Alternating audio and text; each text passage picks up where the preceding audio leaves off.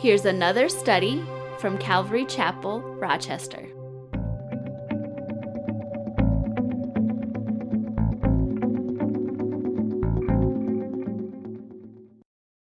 Hey, last week we were in Leviticus chapter 8, and one of the things that we brought up was that Aaron was anointed with oil.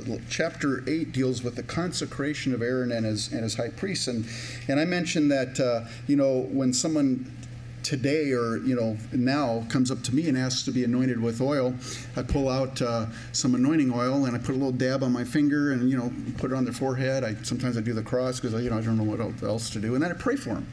And but what I mentioned last week was if we really wanted to be biblically accurate, we'd have to do it a little bit different. So today, if anybody wants to get anointed with oil,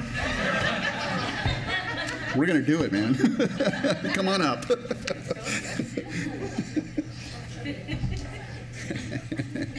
Hey, let's go, Lord, in prayer. Heavenly Father, thank you for this morning. Lord, we thank you for those beautiful children and just the excitement about, Lord, just as Tim was sharing, Lord, we have a home that you're preparing for us in heaven, and Lord, it's going to be glorious. Lord, anything that we might be going through today, Lord, that maybe is not that glorious. Maybe we're going through a difficult time right now, Lord. Just the hope and the promise of heaven, Lord, that should just cheer us up if nothing else does. And so we thank you for that, Lord God. And Lord, this morning, I want to lift up to you Donna as she's prepared to go into hospice, Lord, a relative of Dawn. Lord, I pray for her and her daughter-in-law, I think her daughter Diane, Lord, and I thank you that she's a believer. And Lord, she's getting prepared to see you, to meet you face to face. And Lord, we all are at some point in our lives. And we just pray for them. We pray for the family that you might encourage them and just grant them your mercy through this time, Lord. Lord, we want to just thank you for the opportunity to be here. Lord, we pray for those that are being persecuted throughout the world, Lord, for their faith. Lord, those that are in prisons or they've been beaten, maybe they're in hospitals, or they're without work or without food, Lord, without shelter because of their faith in you. Lord, we want to lift those brothers and sisters up to you. Lord, we ask your hand of mercy, your hand of protection, your hand of providence and providing for them, Lord God. And Lord, now as we turn our hearts to your word, I pray you might fill me with your spirit. And it's in Jesus' name that we pray. Amen. If you have your Bibles, please turn to Leviticus chapter 9. If you don't have a Bible and you want to follow along, you could raise your hand. We do have, looks like some people already grabbed one. We do have another Bible. We can probably get more, actually, if you need, because we do have more in the back. If anybody needs a Bible, just raise your hand. We'll thump you with one. I'm just kidding. All right. Leviticus chapter 9. Now, I mentioned chapter 8 last week was the consecration of Aaron and his sons. They were priests, Aaron, of course, being the high priest. And this consecration lasted for 7 days. And for 7 days, they were to remain at the tabernacle, at the door of the tabernacle. We looked at all the sacrifices that were being offered and commanded to be offered throughout those days. And each sacrifice, every day, there was another, all these sacrifices were repeated day after day after day for 7 days. And then here we get to the 8th day, chapter 9, verse 1.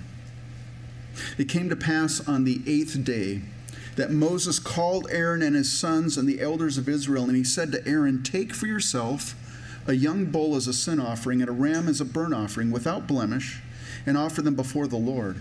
And to the children of Israel you shall speak, saying, Take a kid of the goats as a sin offering, and a calf and a lamb, both of the first year without blemish, as a burnt offering, also a bull and a ram as peace offerings, to sacrifice before the Lord, and a grain offering mixed with oil, for today the Lord will appear to you." Today, the 8th day. I mentioned they had been in waiting for 7 days. 7 in the Bible is really, it's an interesting number. It's the number of completion. There's 7 days in a week. There's 7 notes in a musical scale. And you get to the 8th day. The 8th day in a calendar, it's the new week, right? It's the start of a new week.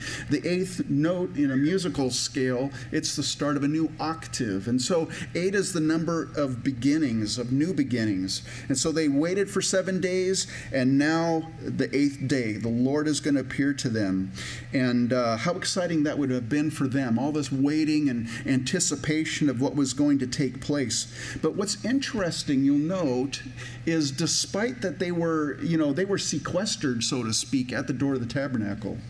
I don't know if any of you ever been to a retreat or a conference, and maybe it's one that's been out of town, and you've been out there, and you've been around with brothers and sisters in the Lord or family or whatever, and you stay maybe at a conference grounds and stuff, and it's such a glorious time, and it's just like you're with the Lord, you're with your friends and stuff, and it just feels like it's just more of a spiritual it's more of a spiritual time there. And I can imagine that Aaron and his brothers, or excuse me, his sons.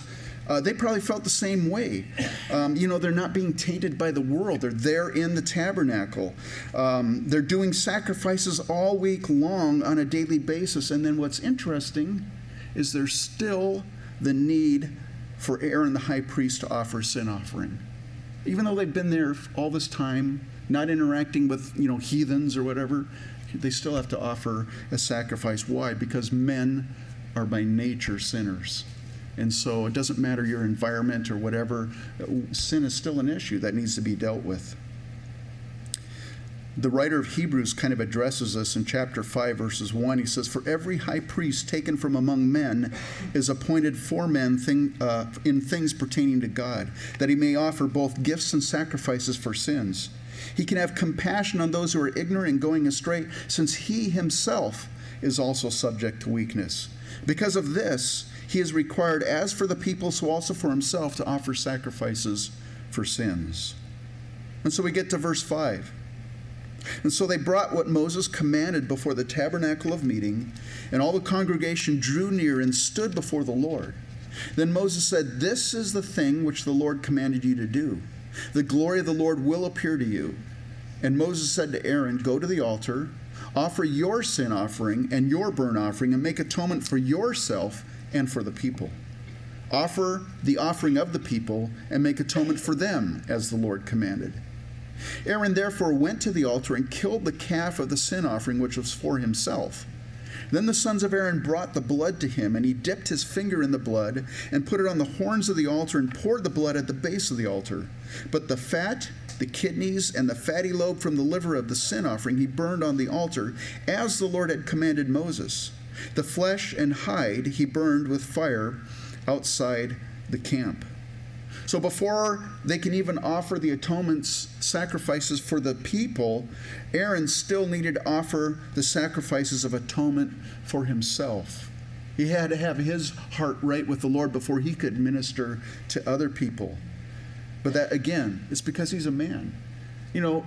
Aaron is the picture of our great high priest, Jesus Christ. And what the Bible says about him in Hebrews 7, verses 26 and 27 says, "For such a high priest was fitting for us, who is holy, harmless, undefiled, separate from sinners, and has become higher than the heavens, who does not need daily, as those high priests," he's referring to Aaron, "to offer up sacrifices, first for his own sins and then for the people's. For this he did once for all when he offered up himself." Jesus Christ was the perfect Lamb of God, the perfect sacrifice.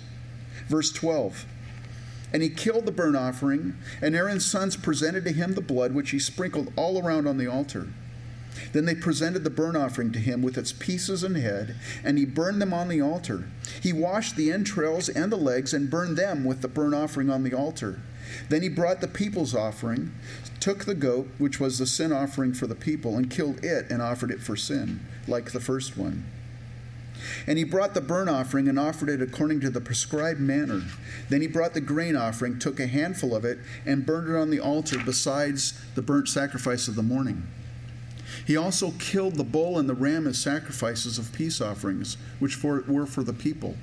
And Aaron's sons presented to him the blood, which he sprinkled all around on the altar, and the fat from the bull and the ram, the fatty tail which covers the entrails and the kidneys, and the fatty lobe attached to the liver, and they put the fat on the breasts.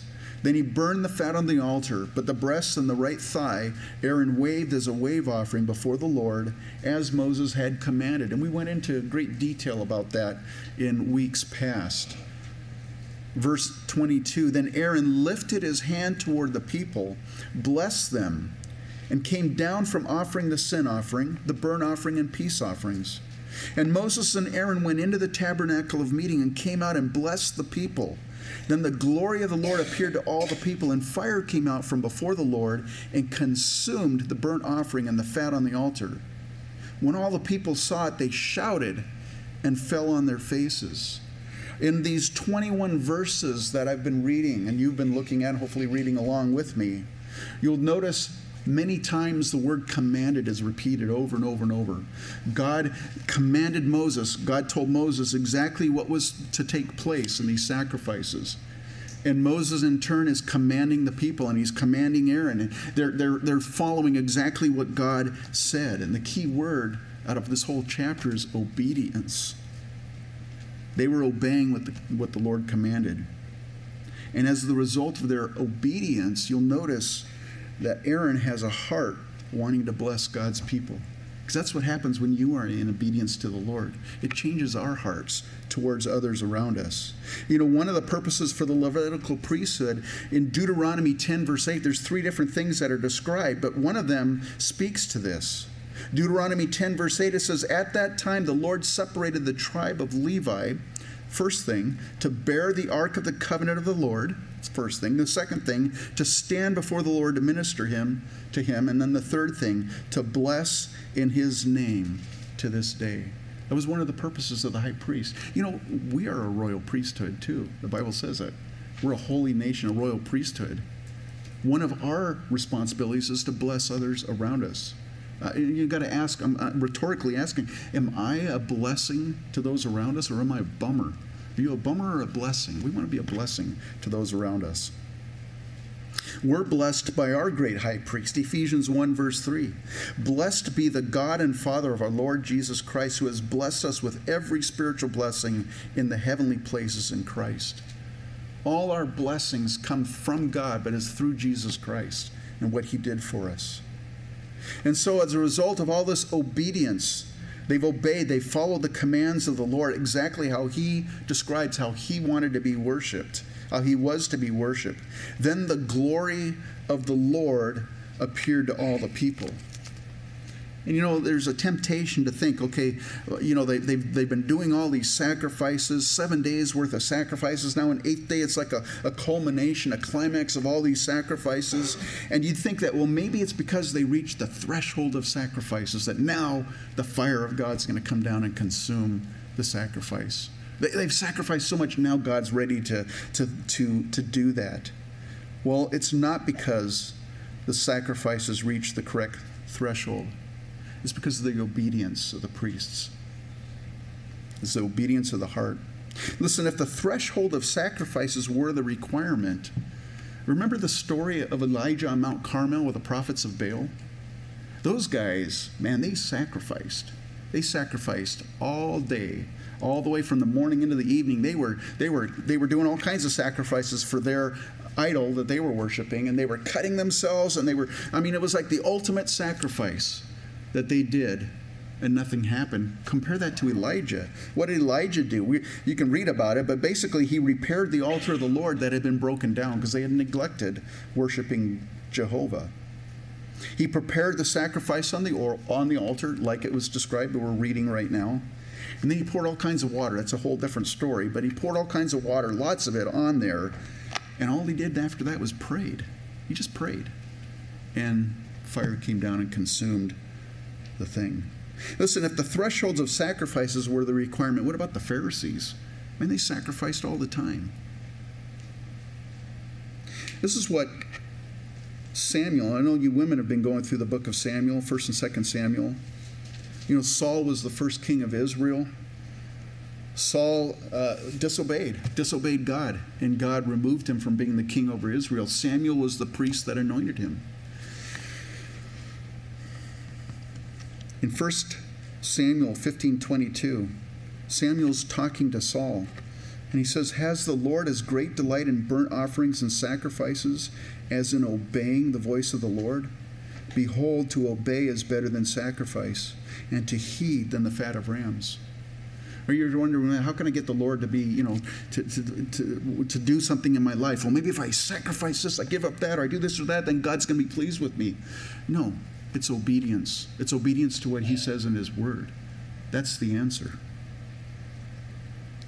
And so this fire, this consuming fire, it consumed the sacrifice on the altar. It came down from God. It was a fire that did not have human kindling.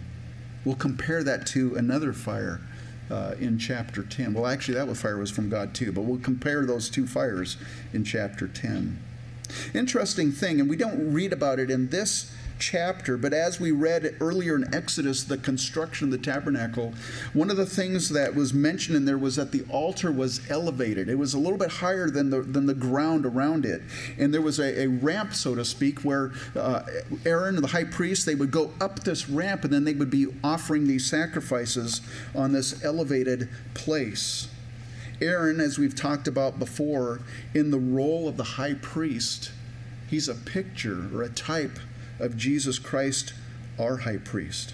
And so as we read in this chapter, he does these sacrifices as God commanded, and then he blesses the people, and then he would have had to have walked down the ramp, come down among the people. And at that point, fire comes down. A little later on, fire comes down and consumes the altar. I think it's an interesting picture because Jesus Christ, our high priest, before he ascended into heaven, he blessed the disciples gathered there around him, and then he ascended into heaven. He didn't go down, he went up.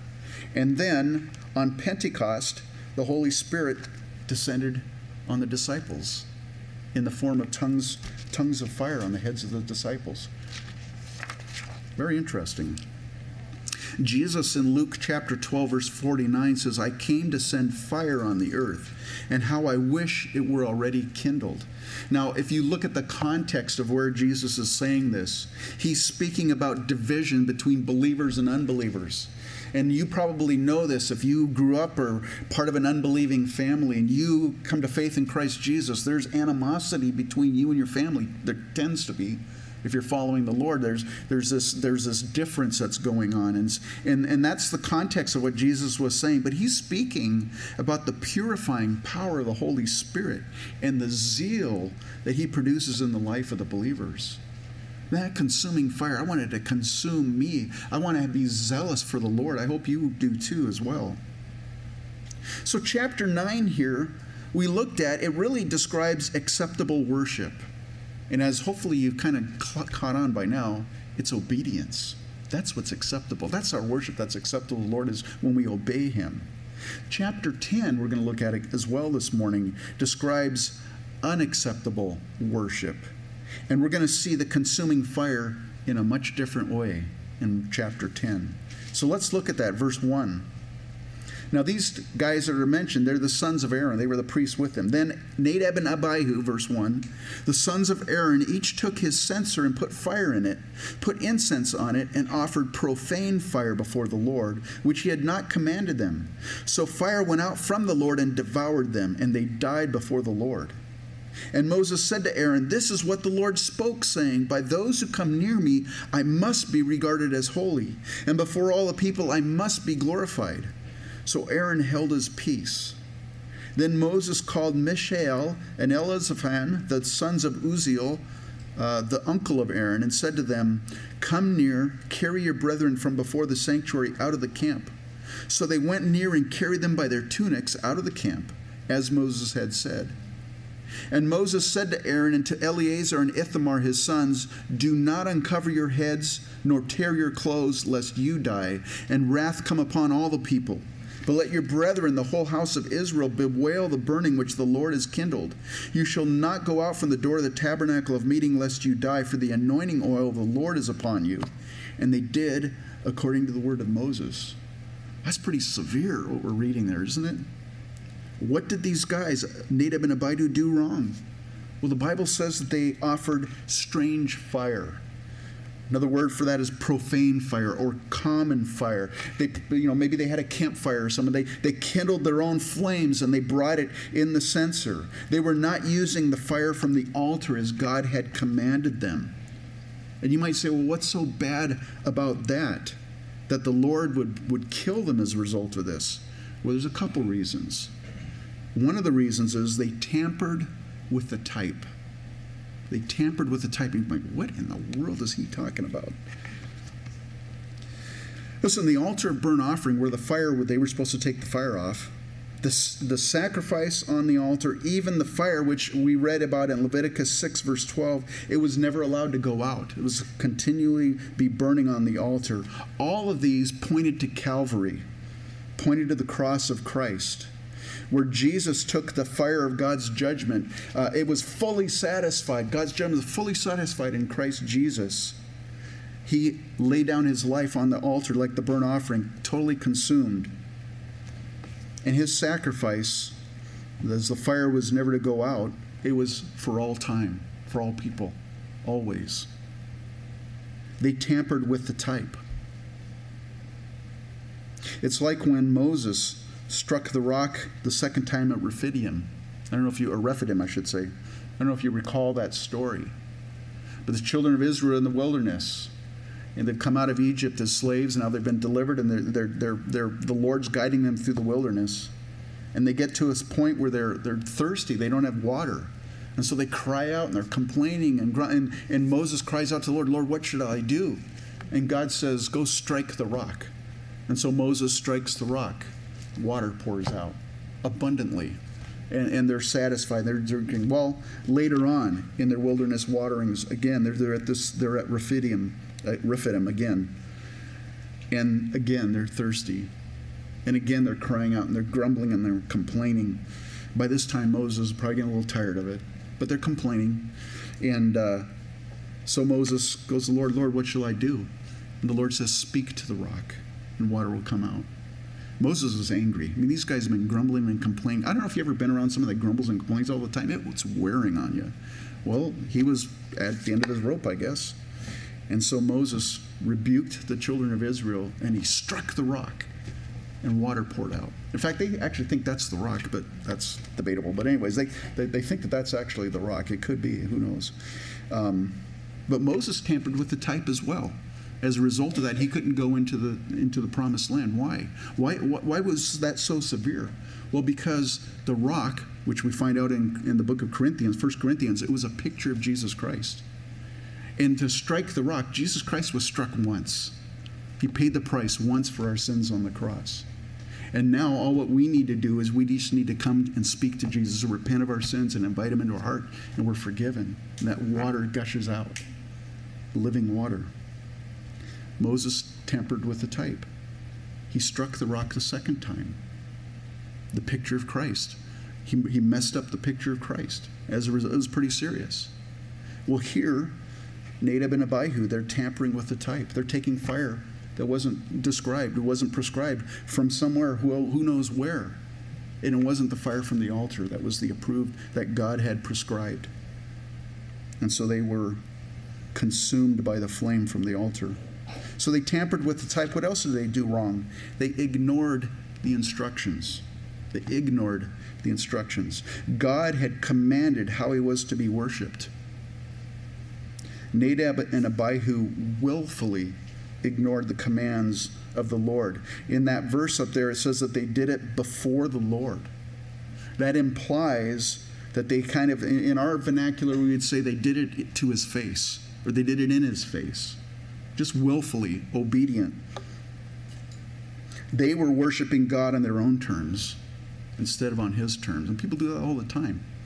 You know, I'm going to worship God the way I want to worship God. I can worship God out in the wilderness. Yeah, you can. Or out in the forest. Yeah, you can. That's true, you can. But God has a specific commands on how he's to be worshiped. And they were worshiping God on their own terms. What made it especially bad was all this knowledge that they had received. I mean, the Lord God had given all this revelation of how he was to be worshipped.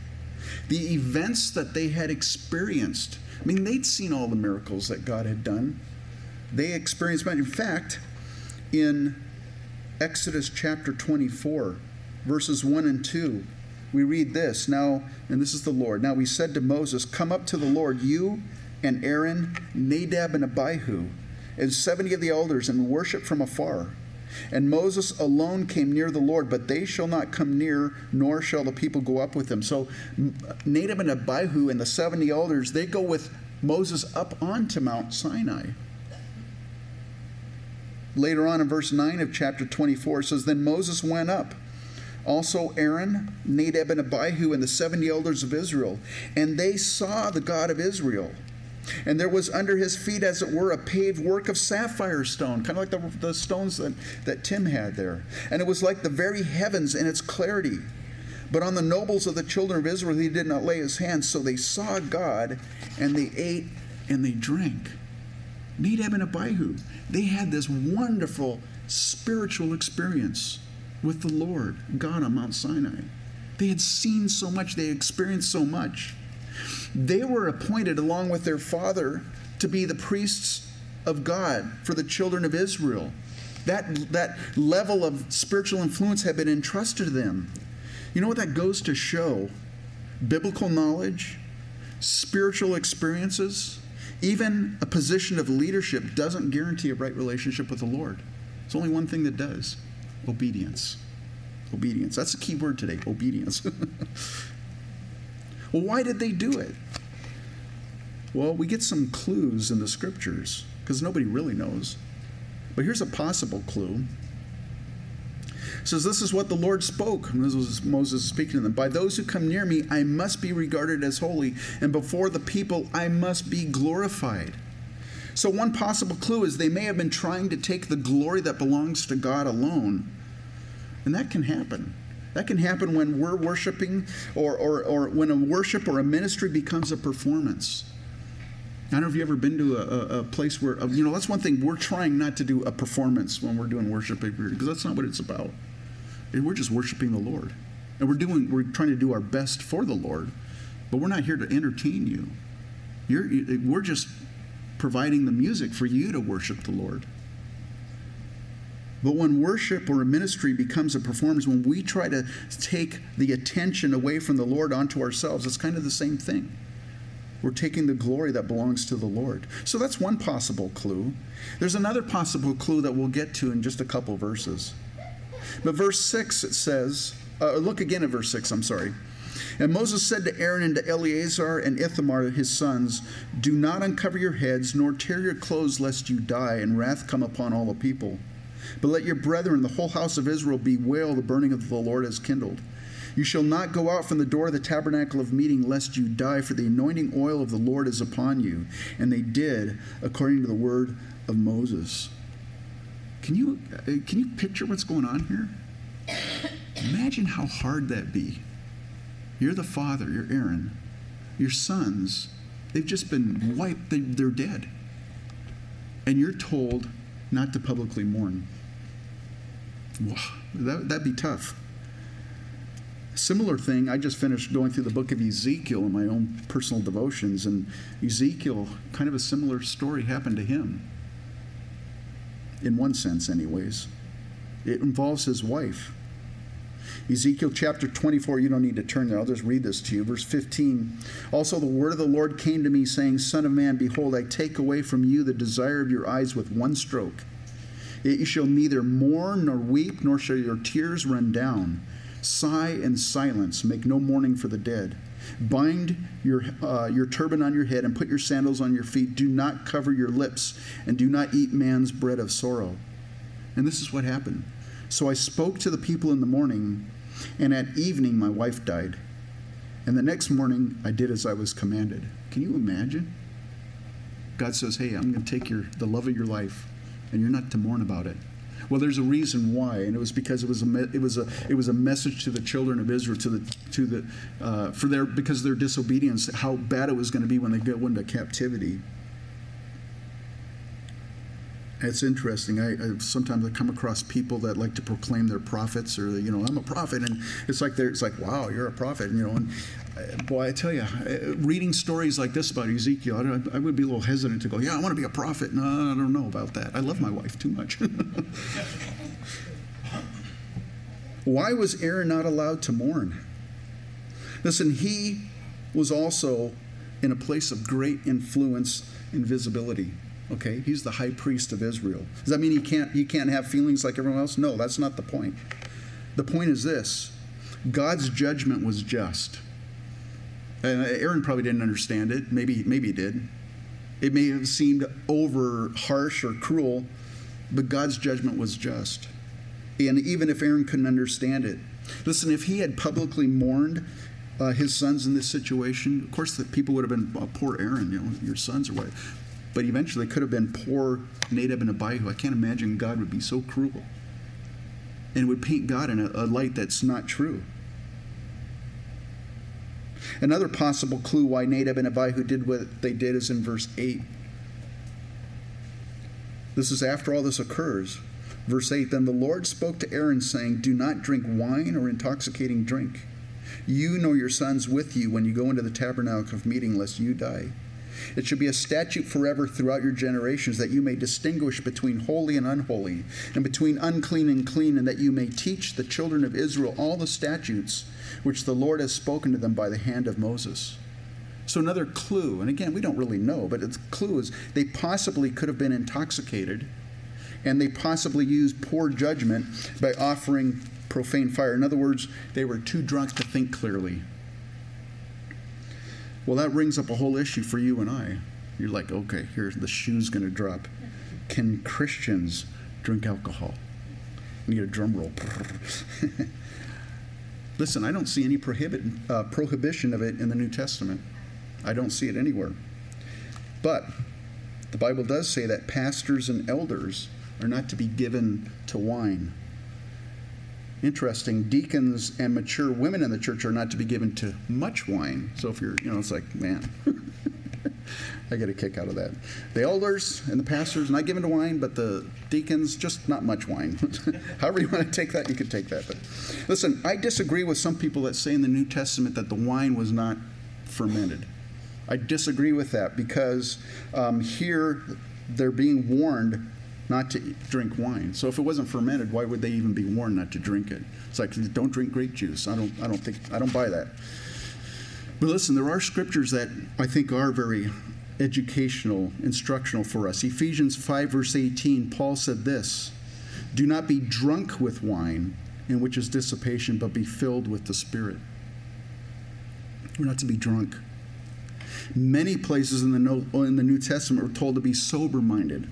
One example, 1 Peter 1, verses 13 and 14, therefore gird up the loins of your mind, be sober, and rest your hope fully upon the grace that is to be brought to you at the revelation of Jesus Christ, as obedient children, not conforming yourselves to the former lusts, as in your ignorance. So should I drink alcohol? Again, I don't think there's a prohibition against Christians drinking, but should I drink alcohol? That's a bigger question. There's two reasons here why Aaron and his sons after him were prohibited from drinking wine or intoxicating drink while they were ministering as priests in the tabernacle. And it says it there, that you may distinguish between holy and unholy, between unclean and clean. 1 Peter 5:8 says this, be sober, be vigilant, because your adversary, the devil, walks about like a roaring lion, seeking whom he may devour. People do things when they're drunk that they'd never, ever do when they're sober. It's like, I can't believe I did that. I can't believe I danced on the table with a light shade on my head, They would never do those things. And listen, the devil is waiting for you and I to trip you up, to trip me up. We need to be able to distinguish between the holy and the unholy, and the unclean and the clean. And when you're drunk, when you're intoxicated, that inhibition, that good sense of judgment, it's out the door.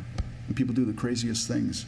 As a pastor, I grew up in a family, my family, they drank alcohol. They're Christians. They didn't get drunk, but they had an occasional drink. So I grew up with that kind of that understanding and that liberty at a certain point, until the Lord kind of spoke to me, and I stopped. I quit drinking altogether. But as a pastor, since then, I've seen so much damage that alcohol does. It ruins marriages, it ruins families, it ruins reputations. It's like, man, why would you even want that? It's so destructive. So the first reason that the Lord gave Aaron and his sons after him, is that they would distinguish between the holy and the unholy, between the unclean and the clean. And then the second thing is this, that you may teach the children of Israel all the statutes which the Lord has spoken to them by the hand of Moses. And I would just say this, who's watching you? Who's watching your life? We have a very dear friend who's a pastor, Calvary Chapel pastor. He was our first Calvary Chapel pastor. I love him dearly. He's a great man of God. And we were visiting him out in California once, and he was just kind of relaying this story to us. I don't even know how we got on the subject, but he said, my wife and I, we went clear. They went down to San Antonio, Texas from California. There was a river walk. I've never been there, but there's that river walk there. They're at a restaurant there, and I guess the pastor said, I just really feel like having a margarita. I'm just by myself, I'm not going to stumble anybody. Orders one. And sure enough, before he gets a chance to drink it, someone walks up and says, "Hey, Pastor Tim, how you doing?" It was one of the guys from his church. It's like, okay, Lord, I get the message. I get the message. That happened to Bob Coy, too, the former pastor of Calvary Chapel, Fort Lauderdale. He went all the way across Florida, decided he was going to have a glass of wine with his meal, and then someone goes, "Hey, Pastor Bob, how you doing?" So the Lord keeps us pastors on short leashes, I tell you. But who's watching you? Who's watching your life? Listen, weaker Christians are watching you and I. And Paul addresses that in Romans 14, verse 21. It is good neither to eat meat nor drink wine nor do anything by which your brother stumbles or is offended or is made weak. You mean I have to actually care about what somebody else thinks? If they're a brother in the Lord, yeah, you should. You really should. Weaker Christians are watching you. Unbelievers are watching you and I. And Paul says this in 1 Corinthians 10, 32 through 33. Give no offense, either to the Jews or to the Greeks or to the church of God, just as I also please all men in all things, not seeking my own profit, but the profit of many, that they may be saved. And so people are watching us. Unbelievers are watching us, and they want to know, is he just like everybody else? Is she just like everybody else? Or is there a difference in our lives? People are watching us. The next question of should you drink alcohol, let me ask you this. Is it controlling you? Paul said this in 1 Corinthians 6:12. Again, I don't think there's a prohibition against drinking alcohol for believers, but this is what Paul said. Give no offense, chapter 6, verse 12. All things are lawful for me, but all things are not helpful. All things are lawful for me, but I will not be brought under the power of any. I'm not going to let anything control me other than the Holy Spirit. Listen, if everything you do has to have alcohol involved, you have a social gathering, well, we got to have some beer, we got to have some wine, we got to have something, if the only way that you can enjoy yourself or relax or feel like you can socialize is by having a drink, there has to be alcohol present, it's controlling you. It's controlling you. There's another thing that I'll bring up. In Proverbs 31, verses 4 through 7, and this is Lemuel as a king, but it's presumably Bathsheba giving advice to her son Solomon, the king of Israel. Proverbs 31, verse 4, it is not for kings, O Lemuel, it is not for kings to drink wine, nor for princes intoxicating drink, lest they drink and forget the law and pervert the justice of all the afflicted. Give strong drink to him who is perishing, and wine to those who are bitter of heart. Let him drink and forget his poverty, and remember his misery no more. But the message is for you, Lemuel. It's not for kings to drink. So maybe, and this is something I can't answer for you, it's between you and the Holy Spirit. Because I'm not here trying to make a thing like, okay, if you come to Calvary Chapel, you better not have any alcohol. You can't drink it. I'll say this, we don't have alcohol at any of our Calvary Chapel events. We won't allow that. But what you do on your own, that's between you and the Lord. Because I don't see a prohibition. But maybe, and I'll just prayerfully consider this, maybe it's not for you to drink. Not that it's wrong, not that you're going to go to hell, but maybe it's not for you. Maybe the Lord's just laying there. He did that to me. That was the scripture that hit me, is maybe it's not for me to drink. And so, okay, Lord, I don't need it that bad. It's not controlling my life. All right, let's move on here. Verse 12. And Moses spoke to Aaron and to Eleazar and Ithamar, his sons who were left. Take the grain offering that remains of the offerings made by fire to the Lord, and eat it without leaven beside the altar, for it is most holy. You shall eat it in a holy place, because it is your due and your sons' due of the sacrifices made by fire to the Lord, for so I have been commanded. The breast of the wave offering and the thigh of the heave offering, you shall eat it in a clean place, you, your sons, and your daughters with you, for they are your due and your sons' due, which are given from the sacrifices of peace offerings of the children of Israel. The thigh of the heave offering and the breast of the wave offering they shall bring with the offerings of fat made by fire to offer as a wave offering before the Lord. And it shall be yours and your sons with you by a statute forever, as the Lord has commanded. Then Moses made careful inquiry about the goat of the sin offering, and there it was, burned up. And he was angry with Eleazar and Ithamar, the sons of Aaron who were left, saying, Why have you not eaten the sin offering in a holy place, since it is most holy, and God has given it to you to bear the guilt of the congregation, to make atonement for them before the Lord? See, its blood was not brought inside the holy place. Indeed, you should have eaten it in a holy place as I commanded. I mean, can you imagine that? Nadab and Abihu, they willfully go off. They wander from God's commands, and they're consumed by fire from the altar. After what Nadab and Abihu had just done, now Eleazar and Ithamar, they're not obeying the commands of the Lord regarding the sin offering. And so Moses was angry because they didn't do precisely what was commanded of them. This was the goat for the sin offering. What was supposed to happen? Well, its blood was to be sprinkled on the altar and poured out the base of the altar. The flesh was to be boiled and eaten by the priests in the tabernacle. Unlike the peace offering is different, but this one, by partaking of the meat from the sacrifice of the sin offering, they were symbolically bearing the sins of the people by partaking of the sin offering, the meat of the sin offering. Jesus Christ, again, that's the type. Jesus Christ, our great high priest, he bore our sin upon himself. He bore our iniquities. Isaiah 53:4. Surely he has borne our griefs and carried our sorrows. And so here they are, like Nadab and Abihu, they're tampering with the type. They're messing up the picture. It says, and he was angry with Eleazar and Ithamar, the sons of Aaron, who were left, saying, Why have you not eaten the sin offering in a holy place, since it is most holy? And God has given it to you to bear the guilt of the congregation, to make atonement for them before the Lord. See, its blood was not brought inside the holy place. Indeed, you should have eaten it in a holy place, as I commanded. And so he was angry with his two remaining nephews. Like, man, I want to at least have a couple nephews. I mean, I've already lost two. But it's interesting, he's angry with them, but Aaron's the one who speaks to Moses on their behalf. Now, the scripture doesn't tell us, but it appears that they were either following Aaron's example, or maybe even Aaron instructed them, hey, don't eat it. And so Aaron's the one that responds to Moses there in verse 19. And Aaron said to Moses, Look, this day they have offered their sin offering and their burnt offering before the Lord, and such things have befallen me. If I had eaten the sin offering today, would it have been accepted in the sight of the Lord? This is Aaron's response. Hey, they did offer up the sin offering and the burnt offering.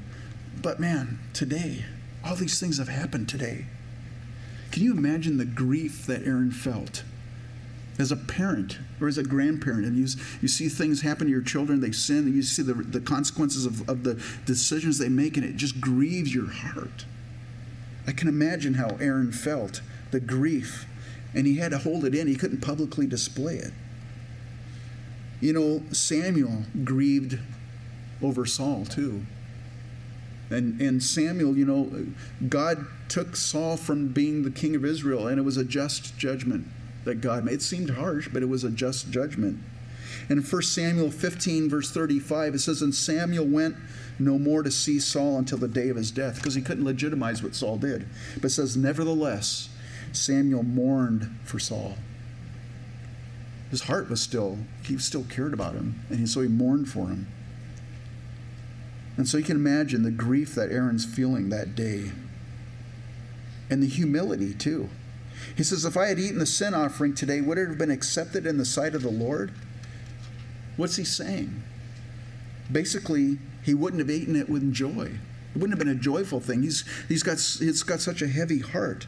And not only that, but he probably felt unworthy to eat the sin of the sacrifice on behalf of the people, because his own sons had just royally messed up in front of everybody. They had sinned so badly and so grievously. And so he's like, man, how can I do it? I just feel so guilty. Verse 20, so when Moses heard that, he was content. I want to say something about this. Aaron was wrong.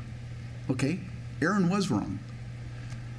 He did disobey the commands of the Lord. You don't minister by your feelings. You don't minister by your feelings. You minister by faith in obedience to God's word.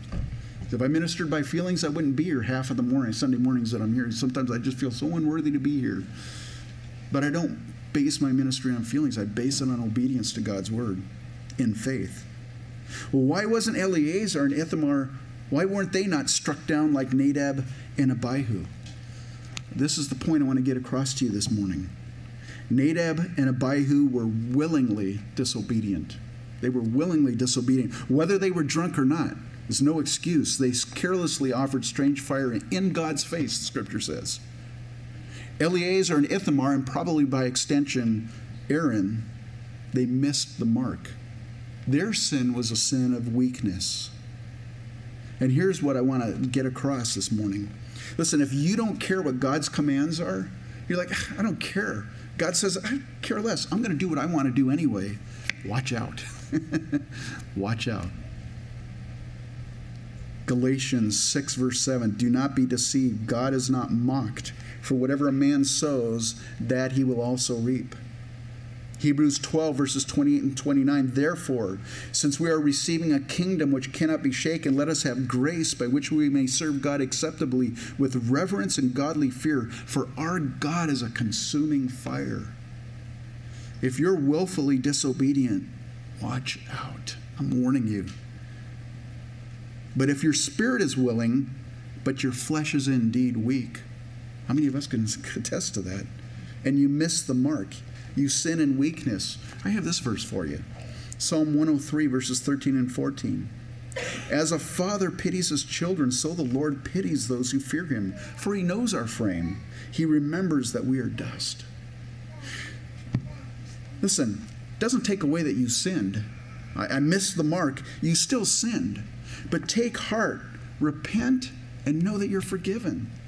1 John 1:9, if we confess our sins, he's faithful and just to forgive us of our sins and to cleanse us from all unrighteousness. Listen, you may feel terrible for how you failed. I feel terrible when I sin. And I know I'm forgiven, but I feel so terrible. I feel so unworthy. It's like, I can't go up to that pulpit anymore, Lord. But don't let that stop you from getting up and walking with your Savior. Proverbs 24, verse 16, I'll close with this. For a righteous man may fall 7 times and rise again, but